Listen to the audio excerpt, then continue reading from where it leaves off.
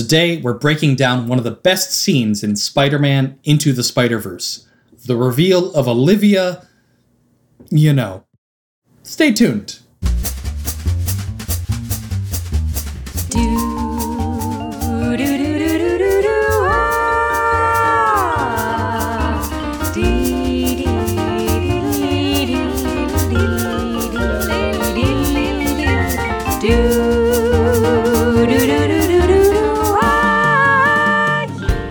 Good day and welcome to Writers Get Animated, a podcast about animation and storytelling and getting into storytelling in animation. I'm Chris Leva.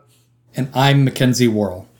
And today we are doing a breakdown. This is where we English major the crap out of something very specific. Today we've chosen one of our favorites, Spider-Man Into the Spider-Verse, specifically taking apart the live scene. If you've seen it, you know what we're talking about. If you haven't seen it, please don't listen to this yet. Go and watch it, and then come back and listen to this. Also, it's getting on 2 years old. Like, the boat has not sailed yet, but you got to get on it. I know that there are probably some of you who are a little bit like me, who are like, that thing's popular, and I don't really trust it. I've been burnt too many times by things that are supposedly popular, and I'm not going to watch it just because everyone else is watching it. Watch it. Just do yourself a favor. Watch it if you haven't. It's just one of the best films ever made, period. Not animated, not Spider-Man, just best films. And it's getting a sequel. Yeah, that is true. That is coming 2022, so you still got some time. I don't know if they've delayed it again with the year of 2020 being a blip or not. So hopefully 2022 at the earliest. We'll put it that way. So, Mackenzie, you wanted specifically to talk about this scene about Liv. Can you tell me a little bit about what this scene means to you and what this scene might mean before we dig into it? Sure. So, Into the Spider-Verse, I definitely saw the first trailer. I was like, okay, fine, I'll go see it. I wasn't that super excited about it. And when the movie started, immediately I was like, oh my God, yes, I'm ready. Give it to me. And it's one of the most thrilling experiences I've ever had in a movie theater. It was just such a great movie. And thinking about this film again and again after I've seen it, and I've seen it at least 3 times now, maybe 4. I think after the first night that I watched it, like I kept thinking about the live scene when they're in the Hudson Valley, kind of from when they get to the Hudson Valley until when they leave the Hudson Valley, with the autumn leaves and the Acromax, whatever the name of the chemical plant is. I forget the name of the fake company in it. But then the fake company. All that. I kept thinking about that scene. There's a lot that's valuable and worth breaking down in this movie, and how they do it from an animation standpoint to a storytelling standpoint to just a pop culture standpoint, and what those things mean. And there are moments that I think are really strong and stick in my mind, like Uncle Aaron putting down Miles and backing away right before he's, again, spoilers, because this whole thing is a spoiler, right before he's shot. I think that's a very powerful moment. But I think everything for like 15 minutes in this live scene is just perfect. There's not a thing I would change. They do so many things that are beyond anything I would have thought of, that are good and great and satisfying, and everything is operating on multiple levels all the time, and it is original in a way that is surprising but also not surprising at the same time. It fulfills expectations and subverts them, sometimes within the same moment. Yeah, exactly. It's I think all the marketing around this movie was so brilliant. It didn't give you too much of the story. And definitely there were moments in this scene where I was like ready to jump up in the movie theater and shout like, yes! It was just such well done storytelling. And it's still a thrill to rewatch even for the third or fourth time and take notes for this episode of our podcast. I, in fact, sat down and was like, I can rewatch just this scene, or I can just rewatch the whole movie because I love it. So I rewatched the whole movie. Oh, you did? Yeah. Okay, well, I went a little bit differently. I found Liv moments throughout. I found her first appearance and then went through. So I wanted to track how they're playing with what the scene's about and how the scene fits in the overarching narrative, but also in how it makes it a satisfying revelation. So I did a little bit differently than you. I think my son Jack was a little bit upset that I didn't continue with the movie, that I just stopped. He's like, well, why didn't you just go back? I'm like, no, I'm doing something. And then he left angry.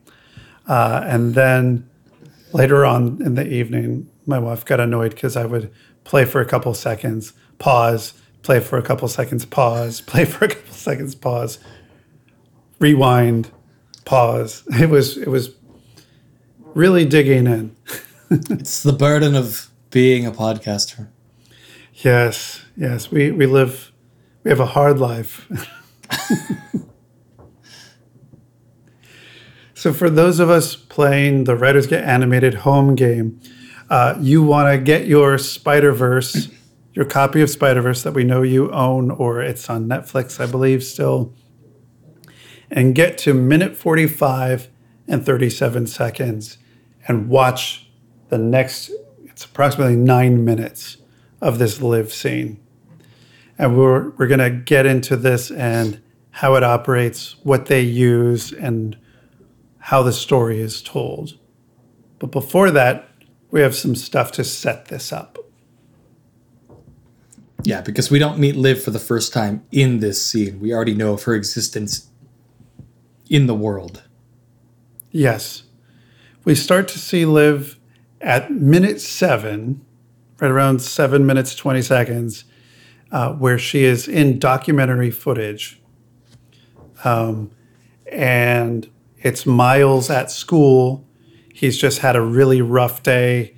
We just get this really intense, beautiful scene about how hard his first day at school is. And just one class, next class, next class, next class, shot of the clock, back and forth, rush.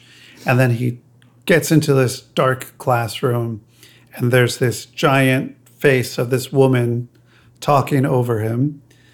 And he covers up. We get to see the doctor's name, in the lower third title of the documentary. We see Olivia, and Miles is standing in front of her last name, which is so clever to do. Like, it's right there. But also from a storytelling standpoint, like at this point, you as a viewer go like, okay, there's this doctor. She's not a character seen as a documentary, so you're aware that she exists, but you have no reason to pay attention to this otherwise and like really analyze why is the last name hidden. It won't even register as a thing that is hidden to you as a viewer seeing it for the first time. Right. I didn't even remember that she was really in the movie until during that moment. I've seen it a few times, and it wasn't until recently that I was like, wait a minute, her last name's hidden. Like, they did it. They did it right there. And the whole scene sets up, she said there could be other possibilities. There could be a version of myself that wears leather pants in another universe. She's just getting this whole concept of there are other universes and there are other versions of you that could be out there. And so from the scene, just this little introductory bit in the documentary, what are your takeaways of her as a character? For our Columbus listeners, she would live in Clintonville. She's really Yeah. she's really crunchy. Granola-y, like big hair. She feels like somebody who's earthy. She feels more like for our animation comic book listeners, she feels more like a Pamela Isley, before she transforms into Poison Ivy, kind of feeling that we get from her. Just big hair, natural, but cool enough to have purple dyed hair, in there.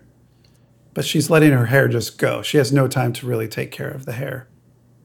I loved her look and her voice because immediately it sounds like, yes, that is a real university science professor and how they exist in the real world. And not like this comic book, like tight ponytail, like really put together, organized person, because most science university professors, for better or for worse, are not like that. And so I guess for me, it was like, yes, a real professor at last, what we need in these movies.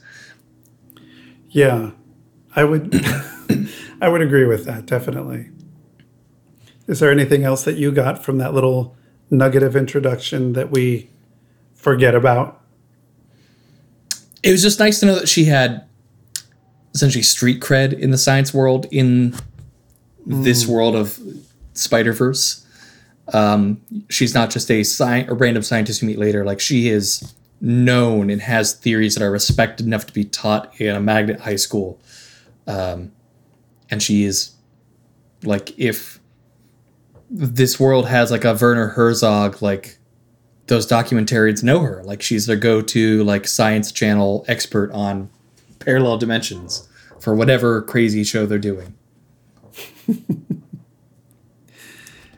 But it's also that even the students are really not interested in her. So it's just this really boring thing. No one is second guessing that she would exist in this documentary of, oh my gosh, she's this person that we should pay attention to.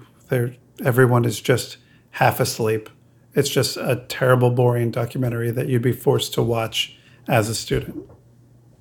So everything about the scene is telling you not to pay attention to her. Mm-hmm. But also that she's important, which is strange. It's like telling you two things at once. Yeah, for your second viewing, she's important. Yeah, sure. I mean, there are clues that she's important. I mean, the size of the screen, the fact that she's there behind Miles. I mean, the fact that she's explaining the whole possibility of parallel universes, and if at least you've watched the trailer, you sort of know what this movie's about. So you see that she's a important figure, possibly in some way. But you don't see a connection yet. Mm-hmm. So and what else? Go ahead. I was going to say we don't really see her again until later. You're right. Much later. Much later. As we said, the 45-minute mark. That's when we start. That's not even when we see her. That's where we start this sequence of 9 minutes of getting the information from the lab. And before this, you could say that it sort of starts, sort of, in the scene of two Spider-Men chatting at the diner together. We get Peter B. Parker and Miles at a restaurant talking through what's going on and his life and what's going to happen. And then they go off to the Hudson Valley and subvert certain expectations of Miles, what it means to be Spider-Man, and our expectations of who Peter Parker is at the same time. That's true. A lot of the first half of this movie is just really a tango with your expectations of what's going to happen and who these characters are. And also, we have a Peter Parker that is both heroic and the Spider-Man we know, but also down on his luck and sorry and sorrowful in a way that we've never seen Peter Parker. Because it's almost like romantic comedy depressed Peter Parker and not like a dark and gritty Peter Parker that you would get if it were a DC movie. So he's a little chubby, gained a few pounds, paunchy, Just everyone's quarantine mood. Yeah, he's quarantined Spider-Man. Like he would definitely, this would be his time to shine. You took me out of the year 2020.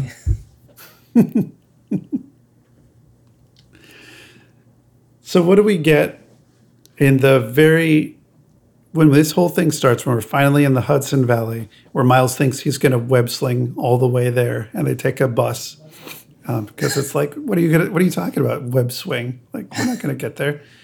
We're on the bus, and they arrive and they start making the plan. What are we getting? What clues? What do we see? Well, we get this great heist set up to what the scene is going to be, which is wonderful because you have already here are the steps that we're going to go through, and some of these are realistic, some of these are grab a bagel, and some of these are already incorrect in the time of planning.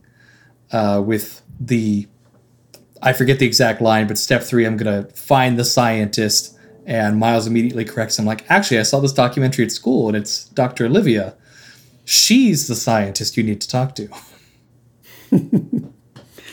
Yeah, it's great because it gives you the answer to what you're going to have to do as an audience right at that moment in the plan. In step 2 of the plan, he says, I find the head scientist, and we see a man with a bowl cut and glasses sitting at a computer, and the Spider-Man in the vision is looking at him until, this is the one thing I love, Miles corrects and says, she's there, and the question marks come out of the Spider-Man's head, and he looks over at the female doctor.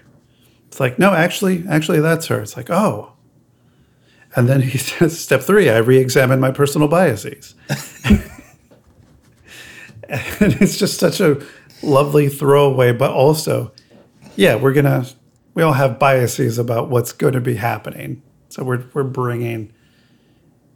they give us what we're expecting and also show, but it's going to be subverted. Yeah, it sets you up as an audience member to not have nerd rage on the internet later about it. We said it was going to happen. It's right there. You need to re-examine your personal biases. And then, as you said, we get the bagel step. And then step 7, Miles says, what's my job? And Peter says, step 7, you stay here, you're the lookout. Very important job. That's it. That's what you're not even being a part of this. Yeah. Step 1, I infiltrate the lab. 2, find the head scientist's computer. That lady with the bike is the head scientist. I saw her in this documentary at school. Cool. Step 3, I re-examine my personal biases. Step 4, I hack the computer. It's not technically hacking. Kind of. Hold on, I just lost my train of thought. Step 5, download the important stuff. I'll know it when I see it. Step 6, I grab a bagel from the cafeteria and run. So what am I doing? Step 7, you stay here. Your lookout. Very important. Look, man, you gotta teach me how to do Spider-Man stuff, or I'm not gonna be able to help. All right. Ugh. Watch and learn, kid. I'll quiz you later. And this plan really gives you everything this scene does in so many ways, because ultimately this whole scene is the first lesson for Miles of how to be Spider-Man, which you are set up at the beginning of step 7 to not expect. Kid, it's not going to happen right now. And kind of the end of the scene is ultimately hey, we're doing this together. It's our first lesson. It also gives you, they're going to find the scientist and re-examine our personal biases. Telling you almost verbatim there's going to be a twist reveal. And we still don't see it coming. It's magic. And also, it starts the runner gag of the bagel, adding the humor runner to the scene that happens. There's 2 more bagel moments to like keep the scene lighthearted on top of all the other lighthearted Spider-Verse stuff that they're already doing. Like, it gives you a joke to track throughout this too. And it also tracks the idea of who is the real Spider-Man and what does it mean to be Spider-Man? Like, that's always the question being asked, because when it starts off before the plan, we have the idea of we're going to be following in Peter's footsteps. So they're already like, we need to recreate what Peter Parker did to get this. And so Peter B. Parker sits there and says, what would I do if I were me? That's like, what would I do if I were me? And he puts his hand up to his chin, and Miles stares at him, and then slowly he puts his hand up to his chin, like, I'm Spider-Man in this universe. Let me think, and let's be Spider-Man together. And of course, they would think in the style of a comic book as well, because that's how we experience Spider-Man. So let's see how it would play out if Spider-Man were doing this. Mm-hmm. I mean, that's a whole other, like, we don't have to dig into that in this episode, but the whole other, like, design choices and style of this movie with the comic book coming in when he gets his superpowers is fantastic. And really, it's like anything superpower related gets the comic book visualization. Or if he's being asked to be Spider-Man and take action. Mm-hmm. Because, and also the self-doubt where he's at war with his responsibility. Because, spoilers, that's what Spider-Man's about, his responsibility. I don't know if you knew this, fellow Spider-Man fans, but Spider-Man's about taking responsibility, sometimes great amounts of it.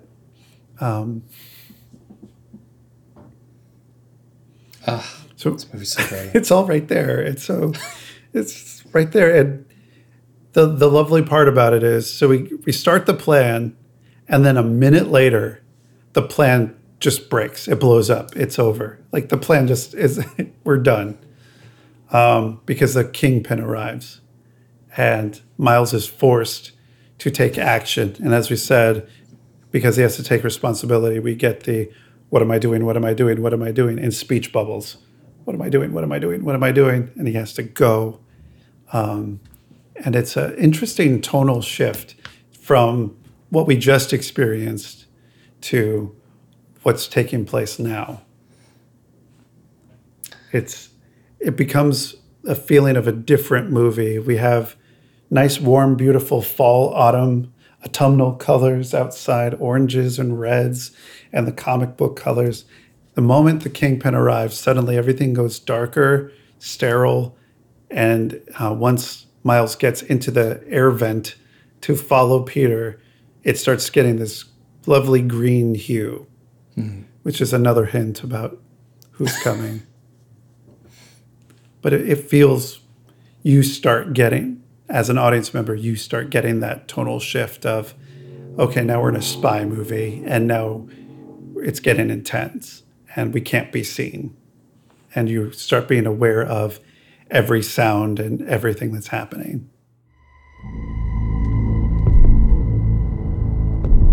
Kingpin. I love the little, like, observed conversation they have when they're in the air vents. What am I doing? What am I doing? What am I doing? What am I doing? I mean, it's a spy movie trope of, like, they're eavesdropping on the conversation that Kingpin and Liv are having.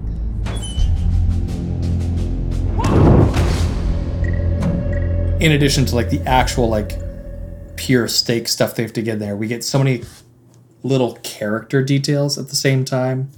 I love that when they're looking down at the conversation, like, the first thing you see is Liv sitting down at her computer on this medicine ball instead of an actual desk chair. Like, this tells you everything about who she is. She cares about posture. She wants to stay fit. She's a little, like, crunchy granola, doesn't want to have a real chair at her supervillain desk job.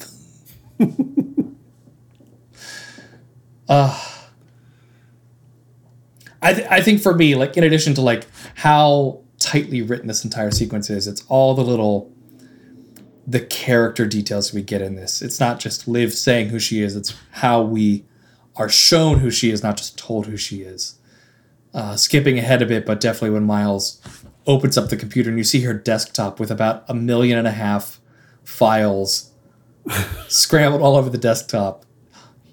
You as an audience member goes, well, that tracks with how she dresses. Like, you that's know, who she everyone is. knows. That person would have that desktop of files. Yes. Search is her friend. She doesn't have her own organization. She has no time for that. Right. I don't have time to put this in place. I'm trying to open a trans-dimensional portal. Like, that's... Who has time to put files... Oh, wait, what am I going to call this? Trans-dimensional portal final? Trans-dimensional final 1? V2 Kingpin comments round 3. It would be Fisk comments. It would be Fisk. Fisk version 3. All right, let me turn on track changes. Or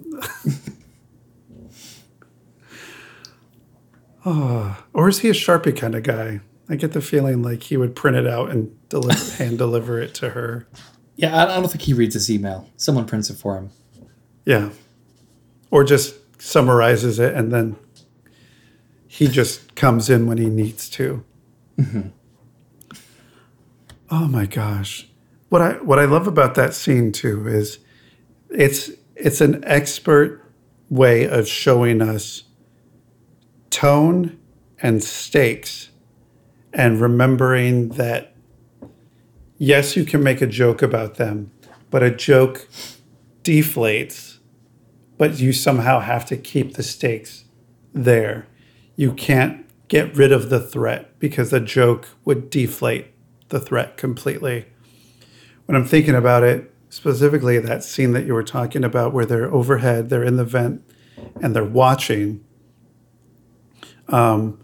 she starts talking about the what's going on. She's like, hey, if we fire again, there's going to be a black hole under Brooklyn. Look at this. This is the problem. And you cut back to the two Spider-Men in the vent, and Peter Parker just does blah, blah, blah hands, like blah, blah, blah. This is pretty standard Spider-Man stakes. You get used to it. Watch this. He's going to say, you've got 24 hours. And then Kingpin says, you've got 24 hours. And then Spider-Man winks at Miles, like, look. And then she says, she has another line, and then Spider-Man says, oh, that's bad. And then has to bring the stakes back. Actually, everything she said is bad. I was just lying before. Like, he's like, no, this is actually terrible. This isn't just like basic Spider-Man stuff. This is awful. Mr. Fisk, if we fire again this week, there could be a black hole under Brooklyn. You see this? In this? This is multiple dimensions beginning to crash into each other. This is pretty standard Spider-Man stakes. You get used to it. Watch this. He's gonna say, you've got 24 hours. You've got 24 hours. What this means is there could be a rupture in the space-time continuum. Ooh, that's bad. Actually, everything she said was bad. I was lying before. Yeah, this little mini scene speaks to how you write something that's engaging and unique, because if you just look at the bare bones of what it does, like, here are the stakes, it's a heist, they're observing, like, 100 movies do this. What makes it unique and interesting is how Spider-Verse does it. It's like, how are these characters who are unique reacting to the stakes of what's happening? What are the little background details that are happening? How do we stay focused on what's key here, but also add flair to the writing? Which I guess is me saying, like, even if your plot looks like a standard skeleton, like, each human is still unique. We all share the same skeleton, more or less. Like, what's on top of the skeleton is what makes that memorable. Your plot can be completely ripped off of something else, and that's okay. Because the expression of it is, if not as important, more than important, your unique way. And I think that's what we all were reacting to when we first saw this. It is that reaction. We do expect Spider-Man to go blah, blah, blah as the villain's talking because he knows what this is all about. But there's a second side to this, which is it's the Spider-Man that we know in some way. You know, I would say like 80% the Spider-Man we know in Peter B. Parker. Trying to train a Spider-Man that not everybody knows is out there. Some people only know Spider-Man from animated films or animated series or the live action series. So many, many people do not know Miles Morales. And so this is their first introduction to who he is. And in the scene, in the context of this, this is Miles' first understanding of what it's going to take to be Spider-Man. This is his first taste. He's wearing a Spider-Man Halloween costume to look like the image of Spider-Man that we all know. And really, it's an ill-fitting costume. And it does not suit him, so to speak. He's going to have to find something that does suit him, his own version of being Spider-Man that he has to find. And right now, playing the same way as Peter Parker isn't going to get him through. Mm-hmm. And it's all there visually. It is.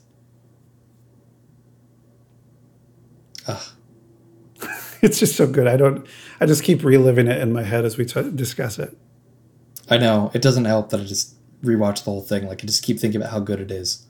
Just how satisfying of a movie it is on every level. I keep thinking that I have something more to contribute, and then my brain gets distracted thinking about other things. And anywho, so we have this observation scene, and then immediately after they observe this conversation, Kingpin and Liv leave the room, and then we get the beginning of like the real Liv scene. They're in the room where the scene happens, per se, if you will. So Peter and Miles come down and they do some light spy work in the lab. Do we get anything new and interesting out of this? Well, we get two things. As they're coming out of the lab, we get our first clue. Well, our first two clues about who Liv really is. There is a mechanical arm on her desk. Which we also saw earlier in the movie, like the very beginning in the opening. Yeah. When Peter 1 Parker is doing his, like, for the last time, here's who I am. Mm-hmm. And we miss it again. Like, I didn't notice it until this time rewatching it. Like, I've seen it 3 times. And this time I was like, oh, because I paused it. Because it goes by so quickly, and you're watching Peter and you're watching Miles. Like, you're so grounded in what they're going through emotionally that you're ignoring the physical space in some ways. There's octagonal lights. So, yeah, 8, something with 8 sides to it is in here. So it's starting to work with it there. And then Miles has his typical Miles problem, which he gets stuck. He can't release and let go.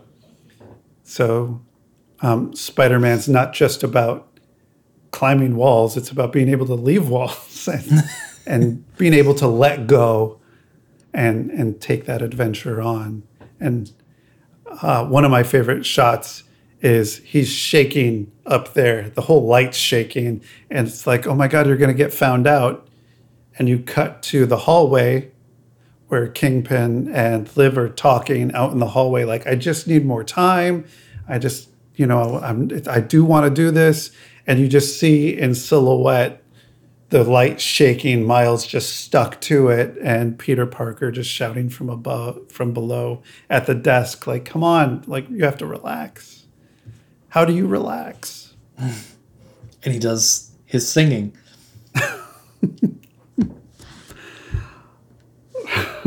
I can't believe this. It's just the reaction of I can't believe that's what he does, but that's who he is, and that's how he relaxes himself, and his fingers start peeling from it until he falls and crashes.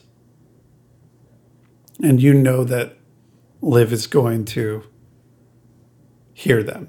Like, this is going to cause a problem. And then for all you Spider fans out there, you get a lovely payoff of the Spider-Man desk meme. It's just, here you go. Here's a rhyme of the Spider-Man desk meme. It's not it exactly, but it's a lovely rhyme to it. This movie has a little bit of everything Spider-Man in it for anyone. You're going to find it. Even if you just know it from the internet.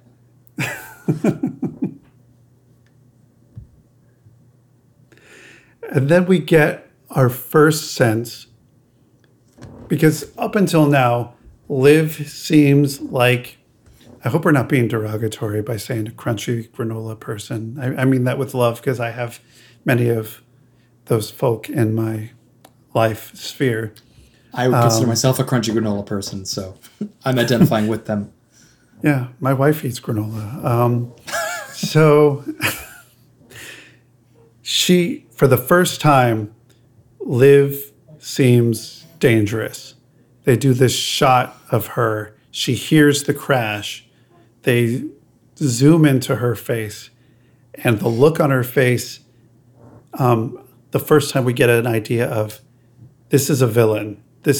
We keep thinking that she's a good-hearted, nice, friendly scientist who maybe is in over her head, who said yes to the Kingpin. You know the ones that, the villain is this bad guy, and they're just a scientist who got caught trying to do the right thing, and they got taken. There are any number of movies like that where I didn't want to do this, and it got corrupted, and the person funding it is actually this villain. Yeah, you're Mr. Smithers' character. Yeah, I didn't want to do this. I didn't want this for me. But then you get this idea of oh, wait. Wait a minute. Who is she? She keeps claiming that's her reactor. She's taking ownership over it. So she must know what it's about, kind of. And now she gets this look.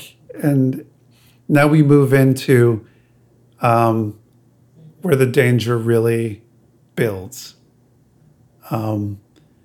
But before that, we get a nice play around with Miles disappearing, where he has a brand new power, where we get to see him, his fight or flight response. This is what's special about him. He has a camouflage power. And it's also cool that it's character-based. Of course, yes, all he wants to be is invisible in some ways. He doesn't want to be great. He just wants to be invisible and do his own thing. Liv arrives, and you get your comedy of Miles disappearing. Pop. Yeah. And the first time that he can control his powers, boom, I'm gone. I'm not here. And Peter tries to give him the password, which we're in Miles's perspective, and we just get numbers and letters thrown at us about the password. I don't know about you, but I got stressed trying to remember it. Oh yeah, I had some PTSD flashbacks there, because it's not like a standard movie password. Like, the password is his ex-wife's name 23. It's at least 16 digits long of numbers and letters. $35. Yeah, it's all in there. You're like, oh my, it's a password. It is a password.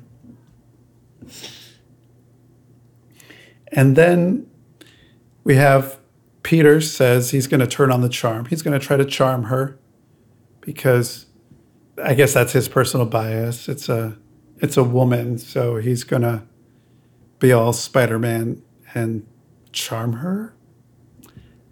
And Liv's demeanor changes. And we start our other, again, it's subverting the expectation that we just had. She's dangerous. Oh, no. She's a friendly doctor. She's probably just misunderstood. She says, but Spider-Man, like, you're supposed to be dead.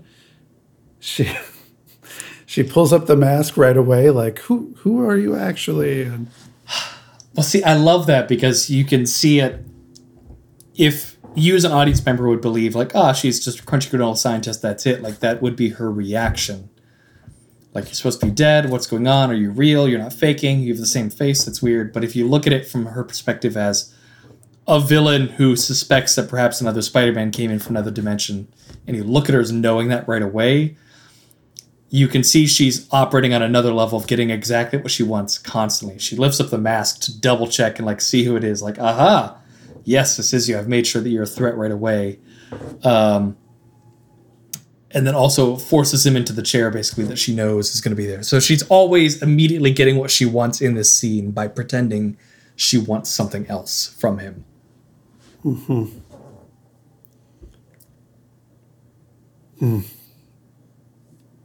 But then she's getting that confirmation of what's happening to him because she sees the decay of his cells. Mm-hmm. She sees that happening and she says, but you've been glitching, right? Which is the big danger. So we see some stakes for Peter B. Parker to start getting dangerous for him personally. And he tries to put on a friendly Spider-Man face. I just love that goofy smile. He's like, what glitching? What are you talking about? I don't know what you're talking about. And it's obviously this painful thing happening to his body. And then the music changes. And you get like the villain one note, like string intensifying, building tension song going on. She says, you're going to disintegrate if you stay here. Do you know how painful that's going to be? And you're just like, wait, something's happening here. And then the line, and I, for one, can't wait to watch. Silence.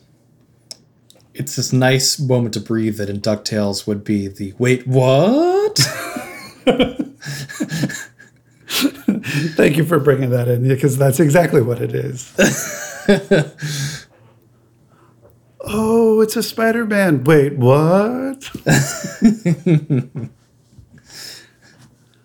And then what did you say your name was? Dr. Olivia Octavius. Stands up. We see her legs. Lab coat drops to the ground. Then cut to her back, and there they are. 4 beautiful robotic arms. Soft robotics, because it's a different universe. Yeah, I love that this was not just a female take on Doc Ock, but that it was a unique interpretation with like the soft robotics arms. And after those tentacles come out, we cut back to the front of her, and she switches her glasses with one of her tentacles, and the glasses turn green, and you're like, oh, there's no second guessing. That is Doc Ock. What did you say your name was? Dr. Olivia Octavius.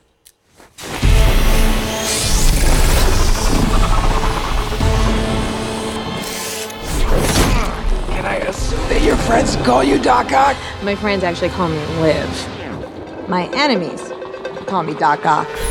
It's just such a dumb joke. It's classic Spider-Man Doc Ock banter. It's like, haha, you think you're clever, Spider-Man. You're not my friend. It's like not getting the joke whatsoever. Fantastic. And then Spider-Man's like, get out. I got this handled. This is Spider-Man Doc Ock stuff, and you're not Spider-Man yet. Just go. Mm-hmm. And we get a really cartoony fight as they start the escape. We have an invisible Miles running out with a computer and monitor. And we have Peter B. Parker hitting walls, every glass wall. Like, I got this handled. I got it handled, buddy. I got it. You know, don't worry about this. Don't worry about me, essentially. And then we meet Gwen here. She's trying to do her own break-in.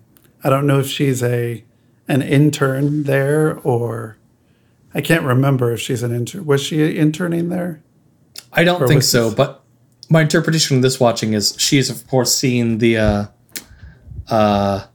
documentary at the beginning that was in the class that she and Miles shared at the high school. And so she has seen Liv's name from before Miles walked in and obscured the last name. So I assume she was there. She's like, that's who Doc Ock is in this dimension. I have to go here to take the thing and get the goober. Mm-hmm. And get it taken care of. And I love one little banter that I got from another rewatching, which was Peter just like still trying to talk to Miles. Like, okay, this is a little bad. And then Liv says, "You're chatty." I just love her. Yes. You're chatty. It's just, she has no idea that Miles is there.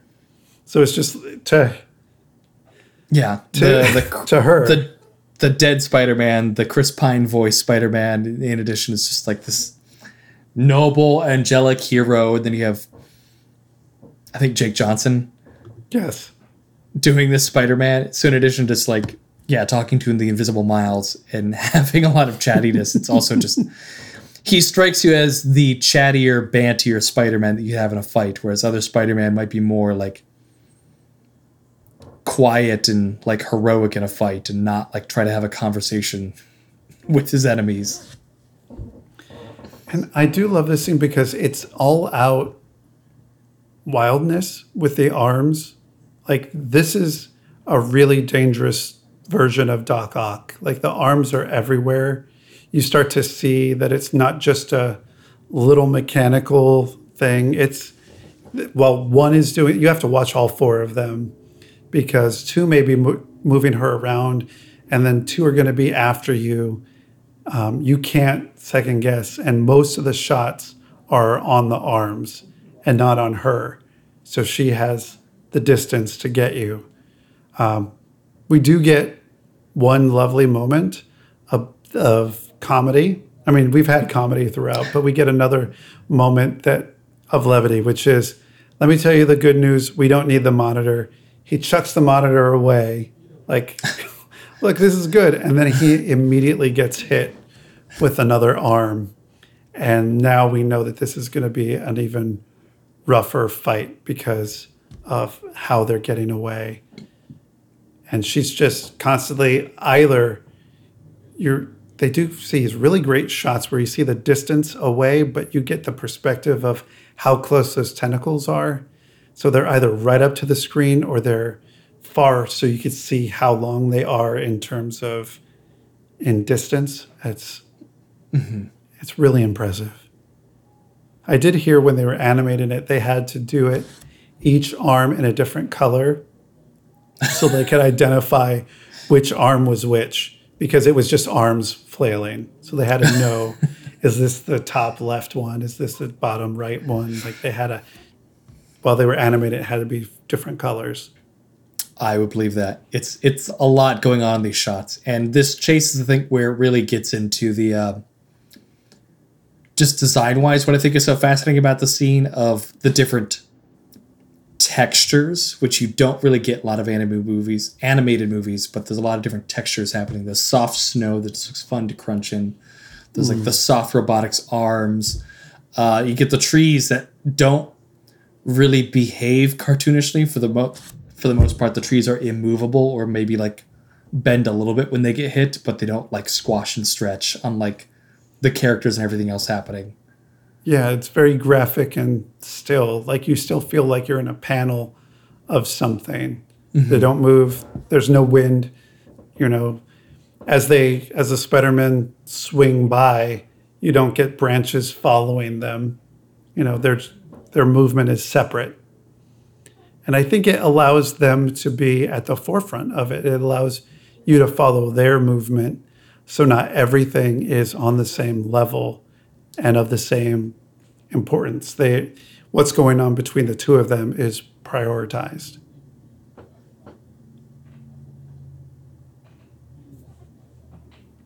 So what else do we want to say as this wraps up? Is there anything else that we get that marks this as a final moment, or that tells us that this sequence is coming toward its end? I think, of course, to get away from Liv and that kind of bookends that, but Liv wasn't in the beginning of the scene. It's how you like bookend this scene for our main characters is, of course, that they are thwipping, and Miles gets his first real lesson as Spider-Man from Peter B. Parker as they're escaping with the monitor between them, firing their web slingers like in unison and swinging from tree to tree. It's just like this nice father-son mentor moment that you were told at the beginning you were not going to get. And then you ultimately do get that because everything went wrong. And the nice moment that I really enjoy is that they do introduce Spider-Gwen here right away. And it's just like this, rather than like drawing out this logic leap of like, if Doc Ock can be a woman, why can't Spider-Man be a woman? You instead just get right away like, oh, yes, and here's a female Spider-Man.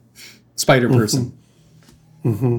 I don't think she goes by Spider-Gwen. She goes by Spider-Woman. Spider-Woman, yep. Mm-hmm.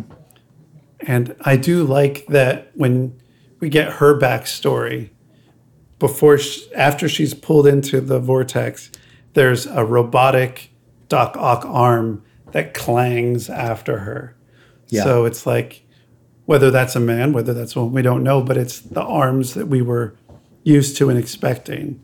So it's like, they're very Spider-Man 2 in design. Yes, very much so. Like it's the Doc Ock that you were expecting in those arms. Mm-hmm. And I think that's so much of this movie deals with us both being on the journey with Miles and being on the journey as Miles, in terms of having our expectations subverted and also paid off. Because as he says at the beginning of this scene when he's left behind, he's like, why did I get stuck with this homeless hobo Spider-Man, like middle-aged hobo Spider-Man, or whatever he says? Like, that's not the Spider-Man I want. Mm-hmm. But it is the Spider-Man he needed. Mm-hmm. You know, it is the father figure. It is, and Peter says it, you know, me, the older, wiser teacher who could still do it, and you, the student who can't do it as well. You know, it's all right there, like, which does come back at the end when they're facing Liv. He saves her from Liv. He saves Miles from Liv. Or no, he's saved from Liv by Miles. And then he says, I love you. You did it. And he says, do I want kids? like this, yes. This moment of that payoff of this relationship, like, I'm so close to you. Like, this is what it's about, this whole relationship between the two of us. Mm-hmm. And then, of course, we get the payoff of the Liv joke that's planted, where at Aunt May's house, Aunt May, Liv crashes through, and Aunt May says, oh, great, it's Liv. Not, oh, no, it's Doc Ock. It's, oh, great, it's Liv. She's heard all the stories. She knows this is Liv. The world may not know, but Aunt May knows. And just, I think we said about it before in our last discussion about Spider-Verse, but Lily Tomlin as Aunt May is just everything the world needed. That delivery's perfect. Is there anything that we want to say as we wrap up talking through this particular scene, as we deconstruct it? I just have one more thing that I'll put in my favorite thing, and then I'm good. Okay. You said you have one more thing? Yeah, for my favorite thing. Oh, well, yeah. then give that. So my favorite thing. So I think favorite thing is going to be concluding what I was talking about earlier about the bagel runner. The bagel is just such a magical moment of the scene. There's nothing to do with the live reveal, and we're talking about this scene in the live reveal because it is our favorite thing in general. So to pick a specific moment that's kind of tangential, unrelated, it's the bagel runner of at the beginning, step 6, get a bagel. You planted that idea that a bagel is going to come in. And as they're escaping through the cafeteria, much later in the scene, everything looks bad. Peter B. Parker just goes, well, yeah, this is bad. Selecting a bagel, and he reaches over to a bagel tray. And all the scientists in the cafeteria turn out to be evil henchmen with their own guns and stuff as well. And they all shout to go after them and chase as an angry mob. And you hear someone shout, he stole a bagel! Like, that's the worst thing that could have happened for this evil science corporation. Just everything about the bagel is just a nice line throughout the story that encapsulates everything that's happening. And then it goes one step further where they leave. He throws the bagel. It hits a henchman. And the line, you know how normally it says like pow or zap or dap you get like or the whatever. Batman pow. It says bagel. The guy got bageled. Like that's what the text says when he gets hit with the bagel. It's just bagel. It's the sound a bagel makes when it hits a head is bagel. Bagel! I mean, it is worth noting as well that Peter B. Parker is the Jewish Peter Parker, so grabbing a bagel on the way out does make sense. Is that canon? Is that a thing? Well, in the movie, yeah. They show him getting married to Mary Jane, and they have the glass. Stumps on the glass. Stumps on the glass. You are correct. I forgot about that. And I just watched the whole thing, and you didn't. That stuck with you. It did stick with me, because I was like, that's different. It's different. It's cool. So what was your favorite thing, Chris?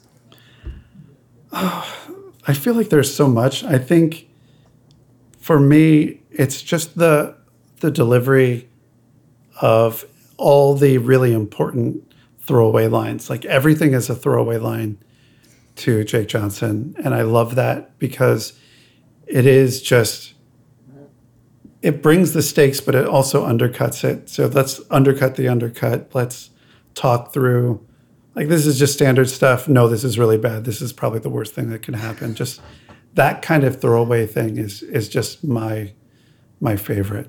I just love that. And the fact that it's a double undercut, it's just chef's kiss.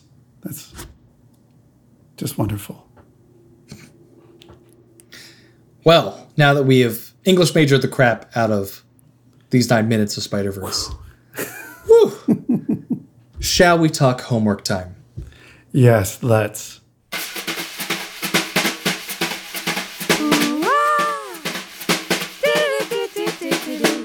For next time, your homework is the complete opposite of this one, where we really dug in deep to 9 minutes. Next time, we're going to glaze over some of the best animation of this year in a single episode. We're going to talk about the Emmy nominations for animated program and short form animation. So if you are able and can find everything, please check out for next time the episode of Big Mouth, Disclosure, the movie, the musical on Netflix. Check out Bob's Burgers, Pig Trouble and Little Tina, aired on Fox during the Fox Now app. BoJack Horseman, The View from Halfway Down on Netflix. Rick and Morty, The Vat of Acid episode, available presumably through the Adult Swim app or something like that. The Simpsons, Thanksgiving of Horror from Fox. And then for short form animated program, check out Forky Asks a Question, What is Love on Disney+. The Robot Chicken short, Santa's Dead, spoiler alert, Holiday Murder Thing special. And more Steven Universe homework, Steven Universe Future Fragments. As always, thank you to Jacob Reed and the Champagne Drops for our theme music. Thank you to Nigel Coutinho, our sound engineer. You can find us on Twitter at WG Animated or at writersgetanimated.podbean.com to check out all of our show notes. And you can find Spider-Man Into the Spider-Verse on Netflix. But why would you? Because, of course, you've bought it and owned it at this point. Did I tell you my birthday story from last year? No. this is really funny, and then we'll say goodnight. But I knew that I wanted to get Spider-Verse for myself for my birthday. But I also knew that my TV was substandard for watching Spider-Man Into the Spider-Verse. So a week before my birthday, I bought myself a new TV specifically so I could watch Spider-Verse when I bought it for my birthday. Well done. Have not looked back. I mean, sometimes when you love a piece of content so much, it is worth hundreds of dollars. I've done that. I get it. Can't wait for the sequel. Good night, everybody.